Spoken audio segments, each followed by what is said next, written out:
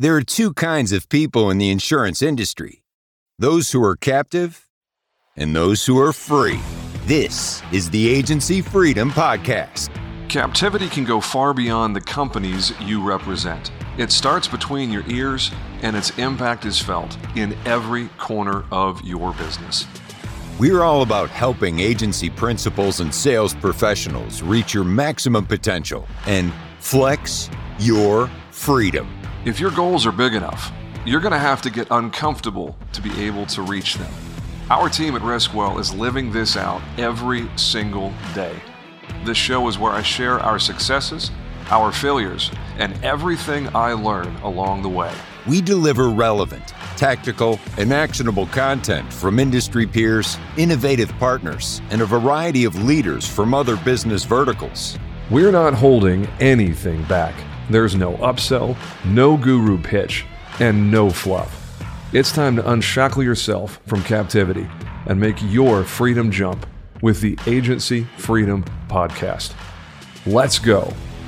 Welcome back to the show, everybody. It's another episode of the Agency Freedom Podcast, where we help insurance professionals move from captivity to freedom. My guest for this episode is the man, the myth, the legend, the new author, Mr. Micah Salas. He hails from the great city of Austin, Texas, a leader of the Austin branch of the Christensen Group. I think that's the name, right? Christensen Agency? Did I say it right? Christensen Group Insurance is the name. Yeah, close enough. There you go, man. Micah, thanks for joining us, man. I really appreciate you giving us some of your valuable time today. James, yeah, appreciate you having me, man. I think we had exchanged some LinkedIn messages about a year ago, and things got lost in the shuffle, and then we reconnected. So it's good to finally be here. 2022 was a very busy year, man, for both of us. And we'll get into a lot of that for your story in 22 and in previous years.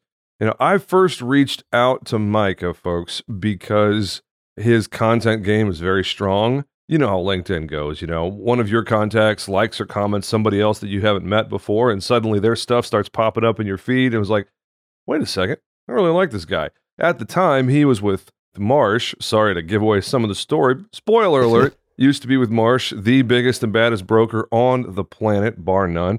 Biggest by a lot. Sorry, Aon. Sorry, Brown & Brown. And all the other big boys. But Marsh is the big daddy by a mile. And Micah was a successful professional there on the production side, the sales side. So I started paying close attention because I don't really know anybody who was active at Marsh at the time. And yeah, Micah's LinkedIn game is very strong, to say the least. So here we are a year later. I reached out to him and was like, hey, man, you've got it going on. Your LinkedIn game is on point. I like what I see. You know, air high five. There we go. Appreciate it. And the rest is history, as they say. Yeah.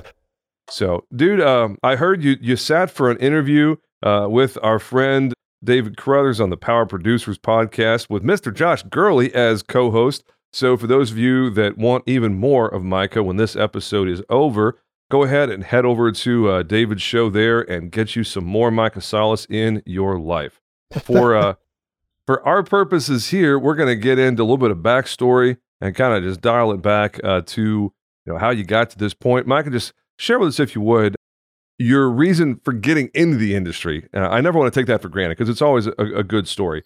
How did you find yourself in insurance? Did you intend to be here? Or was it kind of by accident, like seems most people found their way in? And then, catch us up to a little bit more recent history. And we're going to dig into the Marsh stuff, dig into making the jump from Marsh to the Christensen Group, and then probably talk a good bit about your approach to personal branding, your social game, and what you're doing there that seems to be going really well for you. But let's start with your background, man.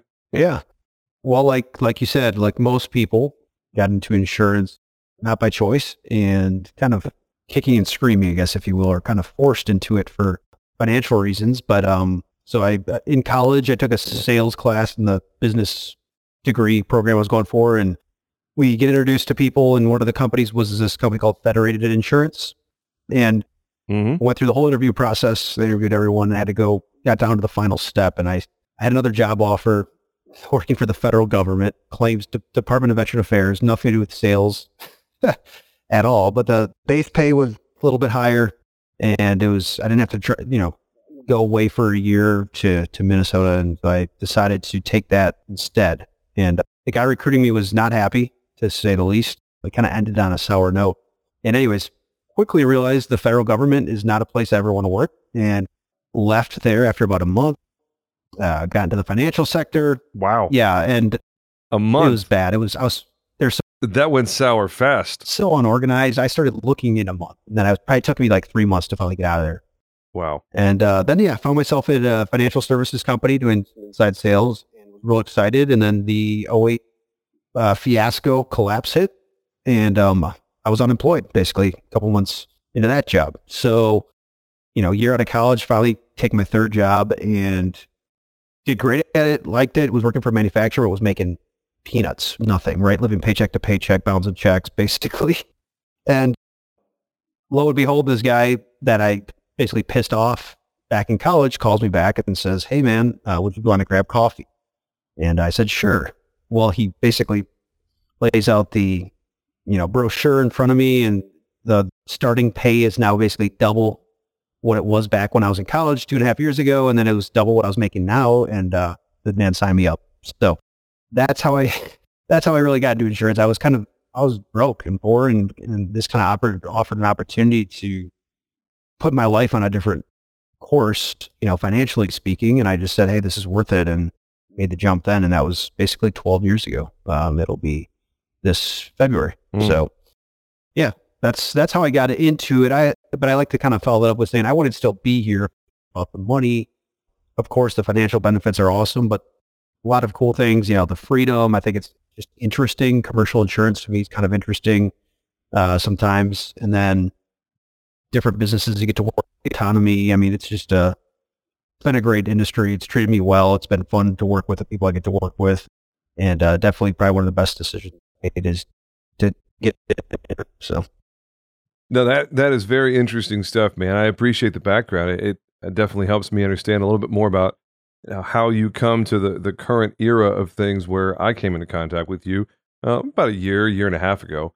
Federated has a reputation for being difficult to make it, but having absolutely phenomenal training and support where everybody who makes it at Fed drinks the Kool-Aid hard and goes in the direction that they want you to go.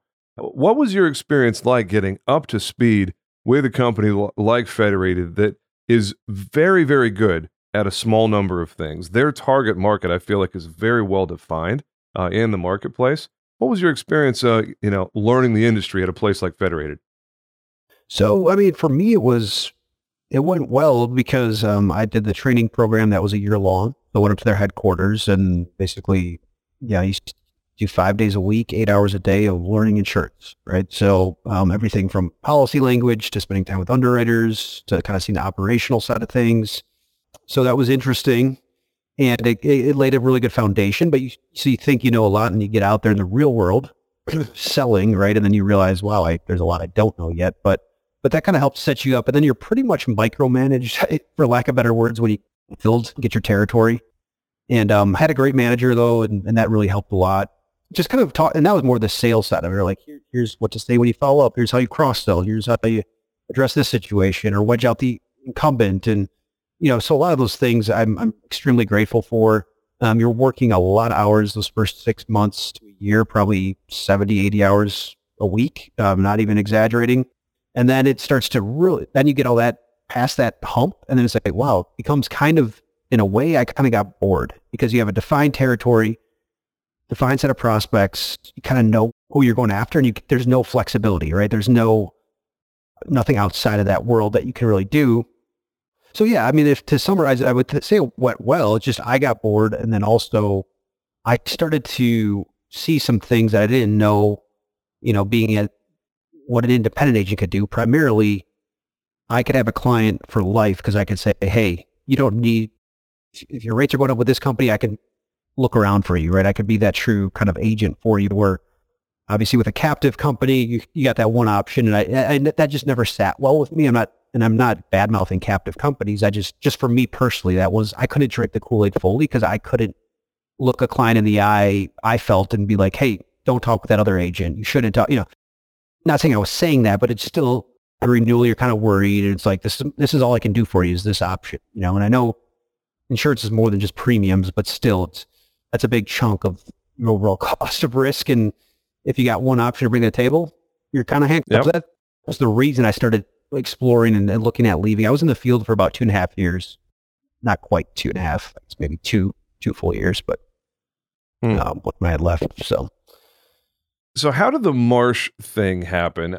Did you go straight from Fed to Marsh, or was there something in between? Full confession, I don't have your LinkedIn pulled up right now or memorized or anything. No, it's okay. The Marsh thing happened. I was looking just at agencies, Googling things, and kind of a funny story. Actually, I pulled up the AM Best. They had the list of the top brokers in the world. Marsh is number one. And so at that time, I'm kind of naive. I don't know what, all I knew is Federated, right? So I just see, okay, bigger agency, the better. And I just started going down the list, calling, Hub, Marsh, all the ones at the top 10. And had stumbled into this guy in Milwaukee, which is the area I was living. And I wanted to move to Texas, to Houston. Right? I didn't know anybody. Anyway, so he gave me some advice. He's like, you don't want to work at Marsh per se. What you probably want to work at is Marsh McLennan Agency, more the mid-market space. I think it's going to be a better fit. So he kind of gave me that advice. So I kind of stayed away from then at that point, the super big, the Marsh Aon. National accounts. Correct. Yeah. More mid-market. And, but yeah, anyways, put a cold email into the HR guy down in Houston, and he got back to me. I flew down, took the interview, got the job offer on the spot, and he said yes. And then my wife and I basically moved to Houston about 90 days later.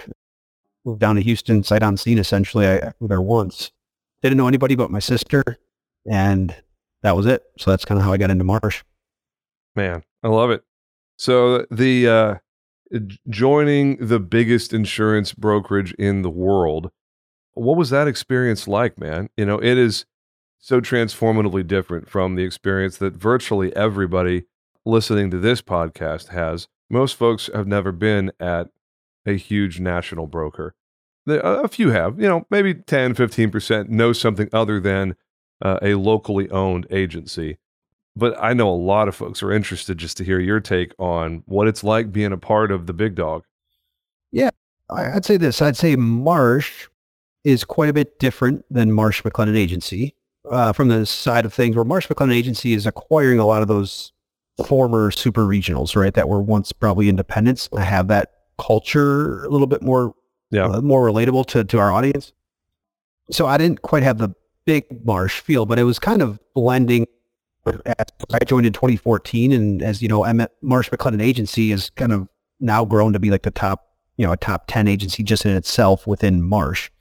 So what it was like, I mean, it was, it was just, I have nothing bad to say about it. First of all, they treated me well. They take care of their people pretty well. If you're doing a good job, I think is pretty corporate-y, right? Very, try to be by the book, kind of structured. All the, you name what you see from the Fortune 500 companies, whether it be training on diversity, all that kind of stuff, and not against it. But I'm just saying that it was kind of very much like that, right? Like you're very corporate. Very corporate. Yep. So I don't think, I think when it came to doing the LinkedIn stuff, for example, a lot of people are like, hey, Marsh lets you do that? And I didn't even think to ask, I guess. So I just started doing it, and they never really complained. I got slapped on the wrist one time for a word I said in a post. But other than that, they never actually complained and actually let me speak at kind of I was speaking at a regional sales meeting talking about using LinkedIn back in 2019. So my experience was actually not too bad. It was just very corporate-y. And yeah, I mean, that's probably the best way to put it. But I mean, it's in terms of resources, they have a lot of those resources that we talk about in-house, I guess you could say. However, a lot of that is still designated for their larger thing. When it comes down to it, a lot of the middle market companies I'm talking to, or even lower middle market, didn't qualify for some of those resources and some of that stuff. So it wasn't like, we're just offering all that to everybody. Certainly there's producers there that are talking about it, and it's kind of probably not delivering, is what I kind of came to realize. So, and I'm guessing those are your traditional value add stuff for a middle market account, where loss control and claims management and other kind of value add advisory services that are built into the fees that they pay? Stuff like that, or is there, outside of the box solutions? No, yeah, the typical value add things you're going to get loss control. They have some pretty cool analytical tools. I mean, but again, that stuff was more going to be reserved for large accounts that most of us aren't even really talking to year in and year out, right? You might stumble into those things. I'm talking like multi-million-dollar premium accounts and we're talking analytical tools and forecasting and even forensic accounting stuff. But again, that's usually going to be a feed to the client as well. So Yep. Yeah. Makes sense. So your role there was producer. You were outside in the field making stuff happen, right? Production out of Houston to start and then moved over to Austin here. But yeah, it was a commercial insurance producer. So in Houston, oil and gas is huge. I feel like the whole Houston ecosystem pivots on the fulcrum of the energy industry. Were you there, or were you focusing in other verticals? Yeah, it's funny coming from Wisconsin and being at Federated. When I thought oil and gas, what I was thinking was hauling oil and basically fuel marketers. Gas stations that provide gas stations and homes with heating fuel and construction fuel. Yep. And then I realized quickly that oil and gas meant this whole different world down here in Houston. I wasn't from Texas, so I learned very quickly. We had some really good. That's the other thing I'll say about working for like a Marsh. There's a lot of knowledgeable people in those offices that if you can pick their brain, and you can learn a lot, right? From the service staff and the AEs and stuff like that, and the marketing people. So I learned a lot on the oil and gas segment. I never really focused much on it. I picked up a couple clients here and there, but like I'm talking downhole drilling and the upstream and the downstream. Down midstream, I did a ton of that. So basically a lot of construction and a lot of midstream construction. So the guys servicing the pipelines, drilling, for pipeline drilling, natural gas stuff, a lot of environmental stuff. But yeah, man, Houston is every commercial insurance agent's dream. Yep. I would say from a prospect, there is so much business there. It's so big there. The premiums are relatively high. There's just a lot of prospects there. Yep. Especially, with the toys that you had to play with, I'm sure, there's never any shortage for quality prospects to sink your teeth into. If you've got an empty pipeline, it's 100% your fault. Absolutely. So, I still do. So what happened? As Marsh McLennan Agency, you were there for a while. What caused you to look at the horizon and start to ask yourself, what else is out there? What's more?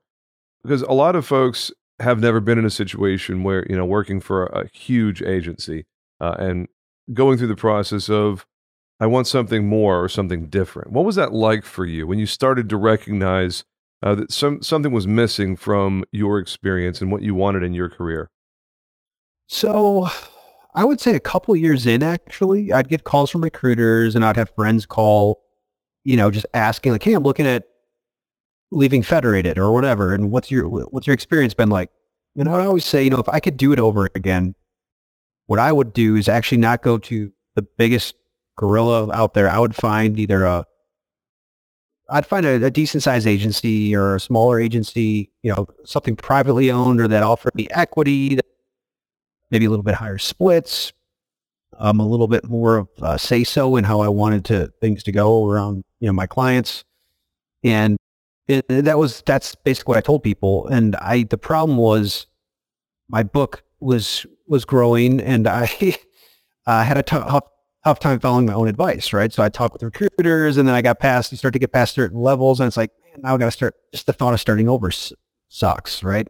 And so that went on for a couple of years in my head. And then I kind of was getting to that point where I was to the point of no return, essentially. And COVID hit. And there was some things, just the whole, I'm trying to think of the best way to say this. I just said, who do I want to align with more? Privately owned kind of model, or a big corporate behemoth model. And I felt intrinsically better aligned with the path I chose, which is what I did a year ago. So that's the best way I could put it, without probably getting into some certain things that made me, question things. But and that's neither here nor there. I'm never looking to bait someone into libel or slander or anything that might get someone in trouble. I think the point is well made that it was a fit. It was a culture thing that you were looking for, the kind of opportunity that MMA wasn't necessarily going to be willing to give you at this point in your career. So you pivoted to a different direction. How did the Christensen Group Insurance come along? Was that a headhunter thing, or did you find them on your own? That was a total random thing, actually. So my brother-in-law worked at a private equity firm up in Minneapolis in the cities. And, his agency is the Christensen Group. He was having a beer with our CFO and our president. And basically, I don't know how my name came up, but it did.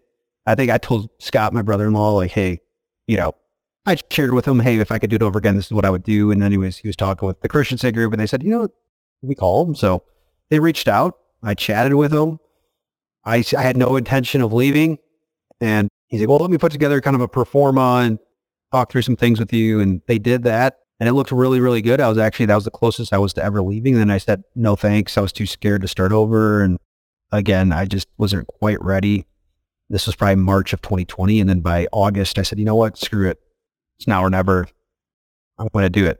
And I did it. So I had my wife, my wife, Tori, had to get the approval because, Smart man. Yeah. I mean, of course, any decision you want to make together like that, but oh yeah, it is a big decision, right? So when she felt okay with it and at peace about it, I was like, all right, well, if you are, then let's do it. Well, if you're like me, Micah, you probably bring your bride into the deliberations as early as possible. Once, for the way that we do things, the moment that an idea is in my head for longer than a couple of minutes, if I give it any real consideration, I'm going to bounce it off of Allison and just say, hey, I'm noodling on this. Don't know what I'm going to do. You have any thoughts? What's your gut reaction on XYZ? Because if I get to the end of my deliberations or in the middle somewhere and be like, hey, Allison, I've been thinking about this for a month or two.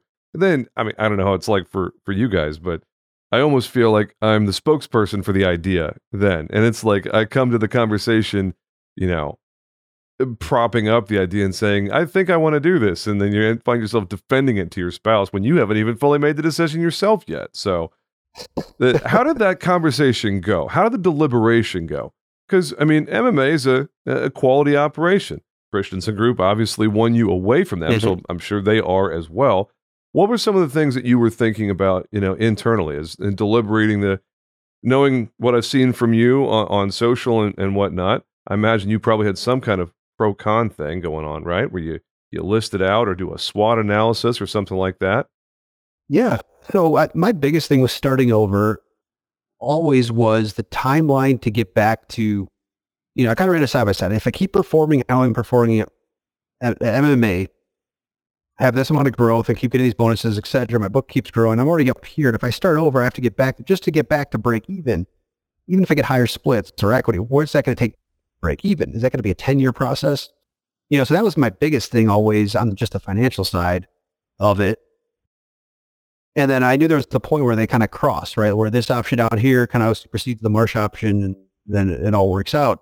But that horizon was just too long at most of the time. Like when I thought about it through, I looked at a couple other options over the years and just never could feel comfortable. So the factors for me, one is the service side of things. I had a lot of different account managers. I could see a lot of burnout happening. The model here was, hey, you have one account manager and that's going to be your go-to person. Now, there might be some rare exceptions. I really like that model. I also like the fact that my team, we are 100% employee owned. So actually every single person that my clients I work with is ownership in the company, which is a pretty unique model. But that kind of gave me that equity piece that without actually having to fully do what you did, right? And I thought about that route, starting the own agency, doing that, but I'm not much of an operations guy from like a technical and the software side. It was kind of overwhelming for me to think about all that stuff. And I said, am I really that passionate about if I want to start my own agency? Yeah. And I came to the conclusion, probably not, right? It's not for everyone to start your own, actually. Yeah. So I give you a lot of credit for that. I don't know how you kind of got to that point. I'd love to hear that as well. Yeah, man. But so I would just say this and then I'll let you chime in because I'd like to hear kind of how you got to that point. But it was that service side of it, being surrounded by a strong team, having a cultural fit where it was very autonomous, like, hey, we're micromanaging you. I could kind of see Marsh was getting a little bit that way. We're going to be kind of watched a little bit closely. Not as bad as I've heard at some other large companies that are really bad, but I could kind of see it going that route. And then the financial piece, what they did really well is just they made the runway extremely, almost like a no-brainer. Like I can make the jump and not even take a dip in income because of the ramp that they created for me, financially speaking, and how they paid, commissions on top of a salary from year one. And the ESOP component my life at age 50 or 60, just with that equity component, is just way different than what it looked like at MMA. So those are kind of all the factors in my mind. So it was kind of that sweet spot for me. Like I could leave the big dog. I didn't have to go start my own thing and deal with all that other stuff that comes with starting an agency. And it was kind of that middle ground where it's like, hey, I have some equity. Yep. Live a decent life, be comfortable, and then have free time to do things like write books and all that other stuff. So. Oh, we're going to get to the book thing. Don't you worry. No, that is definitely it. My journey to the independent world mostly came out of frustration of getting my hands slapped for having original ideas and thoughts. And, sales and marketing is an affinity, an appreciation for really good sales and marketing. I think is something you and I both probably have lots of. It is the ability, the freedom to do what I want, when I want, how I want, in the best way that I think needs to happen to serve the client, to win the deal, to grow revenue, and ultimately be happier and more successful in the work side of life.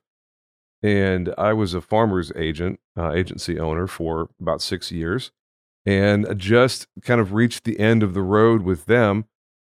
And it was all silly things. It was all things that were avoidable if they would have just given me a little bit more autonomy to do things, day-to-day operational wise my way. I stopped believing in that way of doing things. I came to understand, probably similar to what you had at Federated, that in order for the captive or exclusive distribution model to work, the carrier really needs to do a good job of creating good little well-behaved robots. And that's not me. It's obviously not you. That's pretty clear. Sure. But it was just the sort of thing of waking up one day and realizing I'm never going to be a good fit for what they're looking for. I'm not a good little soldier who's going to wear the company logo and, be a good little boy and do as I'm told. That's just not me. Let's be real. I got in trouble for being an individual. I went out and got my own domain. They didn't like that. I had my own email address outside of their system. They didn't like that. I ran my own marketing. They didn't like that. I got my own logo designed.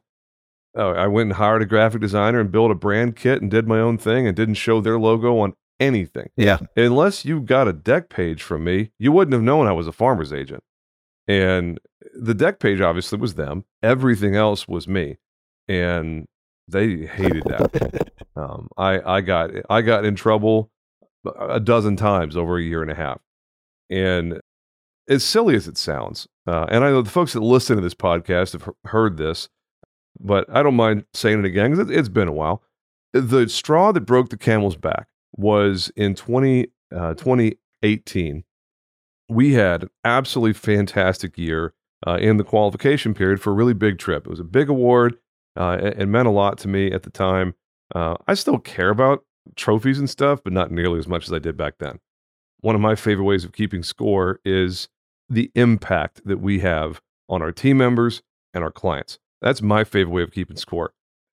And this is a sidetrack for just a second. Keeping score with dollars, I think, is a losing idea. I think it's a terrible idea for living your life because somebody always has more dollars than you. And no amount of dollars will ever make the human heart happy. We're built for more than that. We're built for greater significance than money, the accumulation of possessions and material things. If I have a nice watch, I want another one. If I have a really nice truck, I want 2 trucks. If I have a house, well, how about a lake house? How about a house in the mountains? How about investment property? Like the accumulation of material stuff, the more successful I get, the more I realize, wait a second, this crap is never going to make me happy. Yeah. the accumulation of things is a terrible way of keeping score in my mind. So I agree. anyways, sorry, I sidetracked for a second. That I don't know what I was doing with that, other than just like explaining kind of my value prop, the way that I value just life, probably. But we had it sounds so silly and trivial now. I'm almost embarrassed to share this story because it seems so superficial, but we had done all the qualifications for this award, and it was a trip. I forget where it was. I think it was like Napa Valley or something really nice. And we lost out on the trip on a really, really dumb technicality. They had one of their little third or fourth or fifth items for qualification was you had to sell a certain amount of life insurance and have like in-force premium of such and such dollars. And they had a look-back period of 24 months. And one of our clients from literally 23 months before, we get to like a week away from the end of the qualification period, and a life policy lapsed for a bank problem. It was just a simple EFT thing. And it lapsed, and it was reinstated like 2 weeks after the qualification period ended. It was no big deal at all. They took the award away. I didn't qualify for the award because of this very small technicality, and nobody would help me out. We absolutely crushed it on production, on every other metric for that award, and they were basically like, "Oh, I'm sorry, you didn't qualify." I was like, "What do you mean I didn't qualify? Like, come on." Yeah. And they're just like, "Oh, well, your life numbers, you missed it by 0.08. I was like, come on, for God's sake. Like, that was 23 months ago, and we had literally like double the production. Oh, man. And I was already mad. I was already just disillusioned and unhappy. That was the, you know what, screw you guys moment, where it's like, I just don't belong here. I don't want to work for a company that points to the rule book like corporate does. That's what corporate does. It's not a farmer's problem. They didn't do anything wrong. They followed the rules. They didn't do anything wrong. It's as simple as that. They just did what they did. You know, it's like the old proverb of the mouse and the snake crossing the river, you know, where the snake's like, "Oh, dude, I'm sorry I bit you. I'm a snake. What did you expect?" It's like, it's what corporate does. They're corporate, you know? So don't get mad at corporate for being corporate. Well, exactly. It's like, do something about it, which you did, right? You spun off and you said, "Hey, I'm not going to complain about it." And that's kind of how I feel with Marsh, or when people ask me about Federated. I don't talk bad about them. It just is what it is. And that's a very good fit for certain people. Every experience is probably different. But for me, I was like, this isn't quite aligned with me. And I want to find something that is. I have to ask you, and I want to give you props. Your name of your agency, Riskwell, is probably the best, I would say, in my opinion, the best agency name, or the coolest agency name that I have probably come across. Maybe there's other ones out there that I don't know about, but I really like it, and I like the branding side of it. So I just want to give you props on that. And how did you think of Riskwell? Thanks, man. It was a process, and I tell the story a little bit in the book. I've already sent to the publisher. It's going to come out sometime late Q1. Awesome. You beat me to market, so congrats on that. We're going to talk about the book here in a little bit. I see you asking me 2 questions in a row on my own show, by the way. That's not lost on me. Well played. Well played. Just curiosity, man. Just curiosity. Yeah, no, I love it. This is really just a dialogue that the listening audience gets to, sit in on. It's kind of like a black box theater, which, the conversation, kind of like the David Letterman series on Netflix, where he's just sitting down. I think it's called My Next Guest Needs No Introduction. Yep. But the name for me, there was 3 rules for the name. I have to make fun of myself first, very briefly. The first name for the independent agency was James Jenkins and Associates, Insurance and Risk Management, and the web address, Jade, was awful, man. It was so bad. I just cringe when I think about it, because up until about 6 months ago, we still had certain things we were required, just because of the way that Microsoft and other stuff holds on to certain names that you launch things with. Yep. So we still had JJAIRM on different monikers, and every time I saw that, it just made me cringe a little bit. But the rule for the rebrand was very simple. Rule number 1, it cannot have the word insurance in it anywhere. Because the moment you say insurance, people just throw you in a bucket, and you never leave that bucket in their brain. Yep. So it couldn't have the word insurance at all. And I had read the book by Phil Knight, Shoe Dog. Oh, great book. Favorite book. Oh my gosh, I love that book. Yeah, it's amazing. That book is amazing. It is. If they made a movie out of that book, I would watch that movie once a month forever. I agree. That book, the way that he describes the whole process of crafting the brand of Nike, the way, like starting out as Tiger shoes, the whole like evolution of getting to Nike, the Greek goddess of victory, that whole part, it was so inspirational. It was like, we were still JJAIRM at that point. It was just tragic, honestly. You're losing sleep probably. Like, I'm over it. No, honest to God, like reading the book Shoe Dog is definitely a big part of where the name Riskwell came from, because I decided it had to be 8 letters or less. And the third one was it had to have such and such.com available, like either for purchase or go out to GoDaddy and do it myself. We had the 8 letters thing because I needed to be just very easy off the tongue. We almost did Risk Vantage, as in like a combination of advantage and like a vantage point, like climbing a hilltop so you can see a long way and have a good perspective on things. Risk Vantage was the runner-up. Okay. But Riskwell won, and I'm happy it did. It's nice that you say that. I know I'm totally biased, and it's ridiculous that I even say this out loud because it's my brand, but I think so too. I think Riskwell is one of the best names in the industry. It's cool. Just from, it's easy. Yeah. And it has so many different applications. You know, life is risky, risk well is our trademarked tagline. But there's so many different things, like life is risky. Okay, trucking is risky. Pool contract, pools are risky. Like you can throw in X is risky, risk well, and the marketing campaign creates itself in 3 seconds. So absolutely create some curiosity, I'm sure, once you drop it on people too. So no, it's great, man. I really like it. It's a cool story. Dude, great book. Thanks for everyone listening. Go get the book.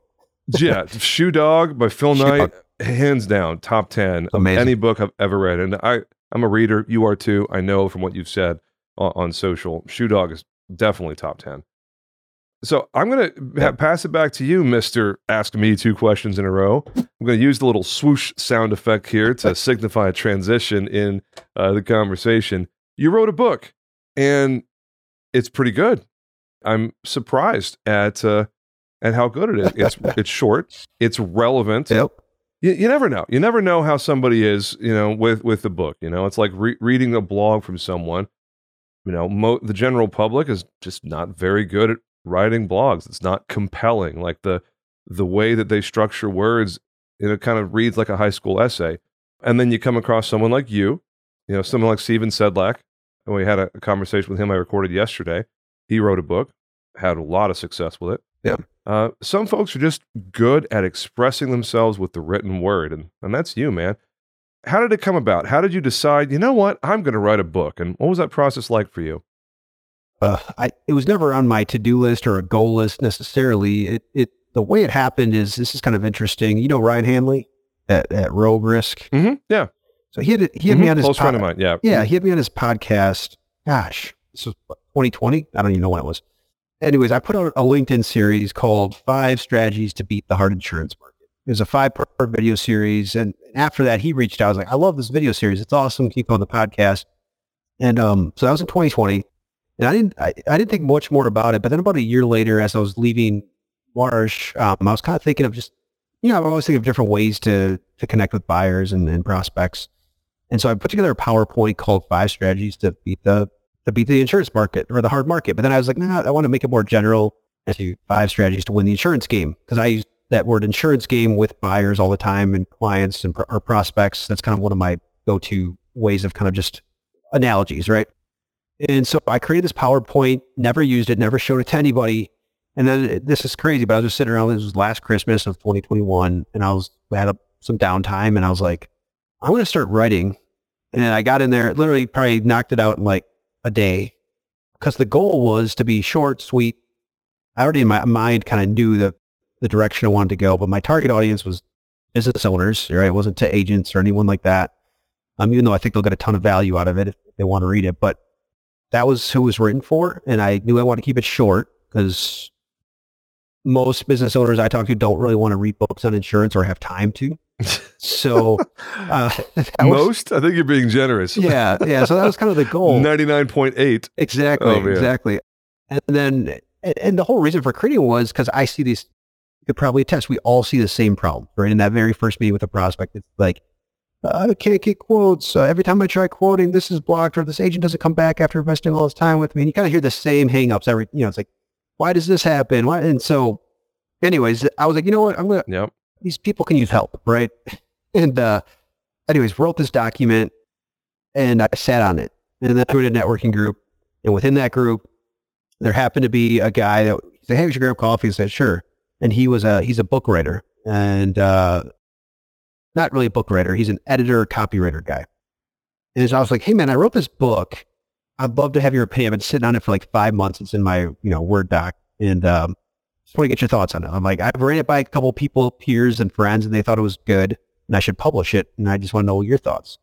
He comes back. He's like, man, this was actually really good. But he's like, I think you're assuming a bunch of stuff and I think it can be tweaked a little bit. And he's like, if you want to work together, I can kind of edit it for you. Make some suggestions on how you can revise it. So anyways, fast forward, that process started in like June. We worked together back and forth going off of my original document, and he wanted to make it a little bit longer. So I was trying to add more to it without making it too long. And then we got to the final point. And, what is that? Oh, is that your order copy? Yeah. I just ordered it just now. Yeah. Oh, awesome. Sorry. You're describing it, and I'm like, wait a second. No, I've seen bits and pieces of it, but I haven't actually done it. So I totally rudely interrupted you. Sorry. You have a writing assistant, an editor, and he says, hey, let me help you do this thing. And then what? I didn't know. I don't know why I did that. That was rude. Sorry. Oh, no, it's totally fine. For those of you that are wondering what I just did, I just ordered a copy of Micah's book on Amazon. It took less than 30 seconds, and you should do the same. Thank you. I appreciate the donation. Yeah, so that's how it came to be. The editing process of the back and forth, it was kind of fun because you're actually talking to someone that has no clue about insurance. And it was helpful because we can get so wrapped up in our mind of, we take things for granted that we think people know, and they don't even understand the basics of insurance. Right. And so having that editor that I worked with that had no clue about insurance, was really helpful because then I had to try to working with him to how to explain things in a really layman's way of doing it. And so it was a good learning experience. It was good for him. He wanted to start a book publishing company. His name's Phil Mandel, but I was his first book he published.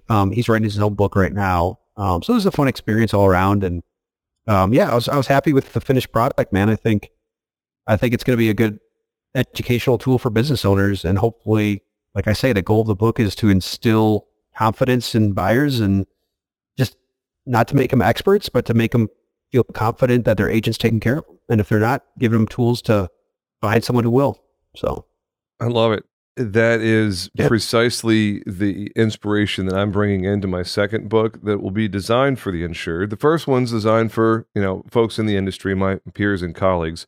The second book is 100% designed for the insured, the prospect and client and whatnot. I got to ask what your plan is from a sales and a marketing perspective. My head is swimming, imagining all the different ways that you can deploy this thing in the marketplace that immediately provide you automatic prestige and credibility at the beginning of a conversation where you don't have to say a single word about Mr. and Mrs. Prospect. I just want you to know I'm very good at the practice of insurance. You don't really have to do any of that when you literally have a book with your name on it that you can hand to them or mail to them ahead of time as a, greasing the skid sort of thing. Where's your head at from a sales and marketing perspective of using the book as a prop? Yeah. Great question. And something I've thought a lot about. I'm just using LinkedIn to push it right now. I'm not necessarily trying to get people from New York or Wisconsin giving me a call and say, hey, Micah, can you handle our insurance? Unless it's a big client that's worth it. But I think a lot of those kind of people will probably be smaller companies that just maybe wouldn't be a good fit. And I hope it helps those people. But where I look at using it more of is one is speaking engagements, right? And not insurance speaking. I'm talking AGC of Austin, right? Needs a speaker at a lunch. And maybe someone that gets a copy of my book and it can fit to a 30-minute format like that. It's really easy to talk about it. I think buyers can have a lot of good nuggets to take away from a 30-minute conversation, not about technicalities, but about how to approach insurance. So that's one is I think speaking in networking groups and then associations. The second way I think is just like you said, just creating authority in people's positioning in people's mind and separating myself from competition, but like leaving it as drop-offs. And just now with Amazon, it's put a little note on there. So what I started doing in December, I think it was, mid-December, anytime I had a good conversation that just kind of ended like, okay, we're happy with our agent. We don't want to meet with you, but let's stay in touch. Or maybe it was like, hey, I'd possibly be open in May. So those are kind of two mindsets I'm talking about here. I said, you know what? Mm-hmm. Great conversation. I wrote a book. I'd love to send it to you as a gift. It just helps people buy insurance a little bit better, I think. And I'd love to send it to you. And people are like, oh, that'd be awesome. And I never had anyone be like, no, don't send it to me. So I sent out, I think, 10 already of those. And I'm really excited, looking forward to the feedback now and I imagine a lot more than 10 will be sent a month. Maybe it'll be 10 a month. I don't know. I'm not just going to send it to everybody, but I think those good, warm conversations and then drop-ins around the Austin area, they're just convenient. I kind of made a list of about 50 accounts the other day that I was like, you know what? I don't care who they're with, whatever. I'm not even going to bring up insurance. I'm just going to go by, say, hey, wrote a book. I've seen this help a lot of people. Want to share with you. Not a non-salesy approach on it as well. So it really allows you kind of give something versus asking for something, I think, which is pretty cool. And I said the last component of it that I think in terms of a marketing side, I thought would be people getting into finance specifically. What I found, and you've probably seen this too, James, there's a bunch of like CFOs that even hire sophisticated companies, that don't know anything about insurance. And I thought about trying to get this book in the hands of college or university, of people in a risk management program, or people who will eventually be buyers of insurance, or finance associations, right? For CFOs and some of that. I thought it could be, talking to CPAs, going to a CPA firm, just saying, hey, you want me to give a lunch talk? So that's kind of all the different ways I've thought of really using it as a tool. Love it. Yeah.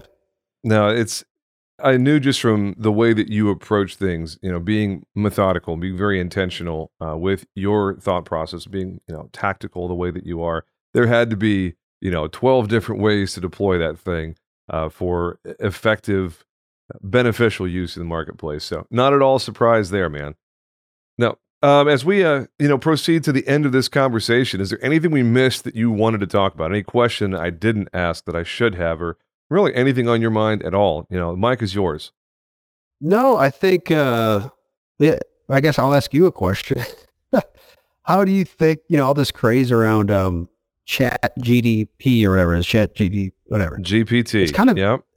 Everyone's been posting on it. I think it's just interesting from a writing copyright, speaking of books, I wonder how it'll play into the marketing side of insurance. And I don't know if it even has a fit in terms of talking like client-facing marketing, What are your thoughts around it? Because I kind of I don't really have any concrete thoughts. I've just kind of been thinking in my own mind, how could this be used? But I put in like, what is business insurance on there and stuff?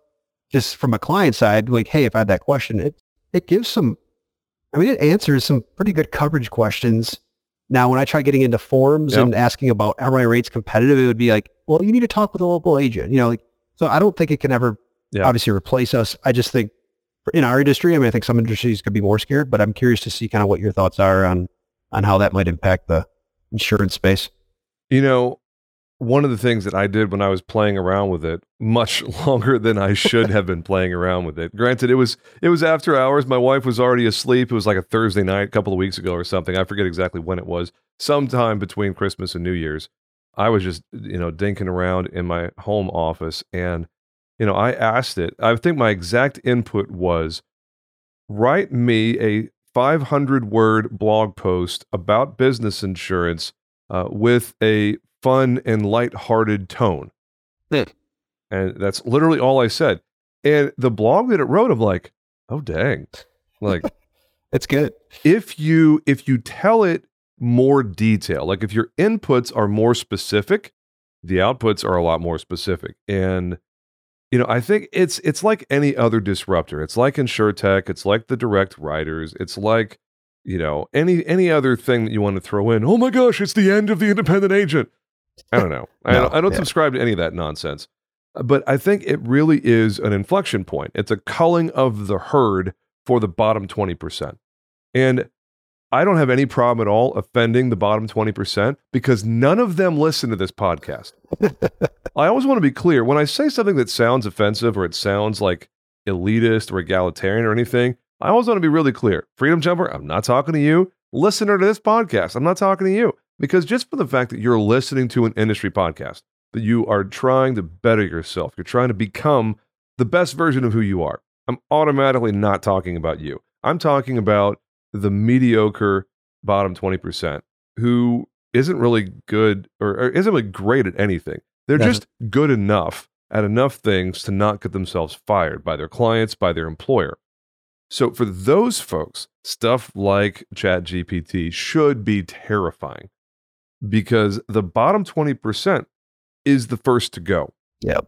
Because they're the ones that find themselves out of a job because they got replaced by AI, by machine learning, by these kinds of, predictive analytics platforms. The bottom 20% is the most vulnerable to innovation. That's my take of the whole thing. Folks like you and I that are always pushing the envelope, that are always striving to be better than we were a month ago, a quarter ago, a year ago, all we see is opportunity. All we see is scale. All we see is power. It's force multiplier. It's like, how can I use this to be better at what I do, to get more production out of fewer hours? And it's like, well, holy crap, man. You take something like a lately.ai that just generates so much different repurposing of content. You add in something like ChatGPT and a little bit of effort from a good producer. Well, dang, man, you've got a content calendar for months or quarters or years right there. You sit down and build out your list of ideas. You use ChatGPT as a scripting for videos, repurpose those videos, the transcripts from the videos into blog content, and then take bits and pieces from those blogs, the little hot takes, the little, the quotables, and use lately.ai to push out quotables that drive traffic to whatever landing page you want. You're done. All of your content for 2023 is done in literally a couple of weeks of intentional work. Yeah. So that's kind of my headspace on stuff like ChatGPT. It's like, if you're ready to take action, oh man, it's exciting. Yep. If you're mediocre or subpar at your job, watch out because you're probably at risk for being replaced. Yeah. No, I like that. I thought about that too, is using it. And that was, I don't know if you follow Patrick Bet-David. Yeah. Yeah. Founder of PHP. But anyways, I followed him on LinkedIn and on YouTube a little bit, but he's a great follow. Yeah, he is. He has a video showing how to use it like specifically. And what I learned from watching his videos, you had, like you just said, you got to be specific with what you're putting in there. So write it in this tone, keep it to 60 words from an angry voice or whatever, from a Southern voice. And it's pretty cool. I mean, so I was thinking like with LinkedIn and like you said, with the content piece, if you can say, hey, ChatGPT, put in I want a 70-word LinkedIn post that's going to be funny, but whatever, to roofers, right? In your case, or, for me, some type of construction company. So I think it would be curious to play around on it more and see what kind of specifics it spits out, but it's definitely intriguing. Yep. So. I love the disruption stuff because you can always tell the people that have fear-based thinking, that have, the scarcity mindset, that are sitting there going, what am I going to do when X happens? Because those kind of people are always going to see things as a threat. That kind of personality is always going to see innovation as a net negative. Yep. Because it requires them to step out of the status quo. Folks like you and I, and most of the listeners to this podcast, are seeing these kind of things as an opportunity to get in front of the next thing, to improve our craft. And it's like, how can I use this next disruptor to become better at what I do, to better engage with my stakeholders and prospects? And I'm excited that you're on the same boat, man. That's great. Yep. Very cool. It seems like we're at the end of a good episode. This feels like a good stopping point. What's the best way for people to get a hold of you? I know it's LinkedIn, most likely. That's kind of where you want to connect, right? Yeah, that's probably the best spot. And then on LinkedIn, you got my cell phone, I think, email. I got a website, micahsalas.com. And that's it. Yeah.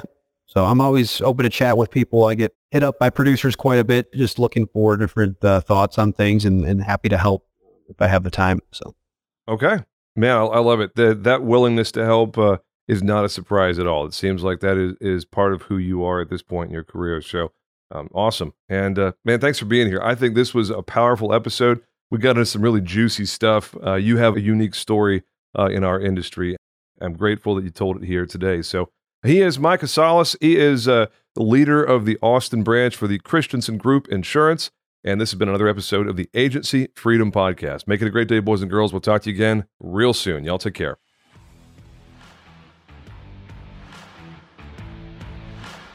Thanks for listening to the Agency Freedom Podcast. Please subscribe to AFP on your favorite platform to get automatic updates with every new episode and help other people find us. If you like what you hear, please drop us a review and tell the world what you like best. Most importantly, please share AFP with someone you know who is still in captivity. They'll thank you later. Visit our website at agencyfreedom.com to get access to exclusive content and announcements. Join our community on Facebook by typing in Agency Freedom in the search bar. Send your questions, comments, guest recommendations, and favorite grilling recipes to us at podcast@agencyfreedom.com. This is the Agency Freedom Podcast, where we help insurance professionals move from captivity to freedom. Until next time, let's go.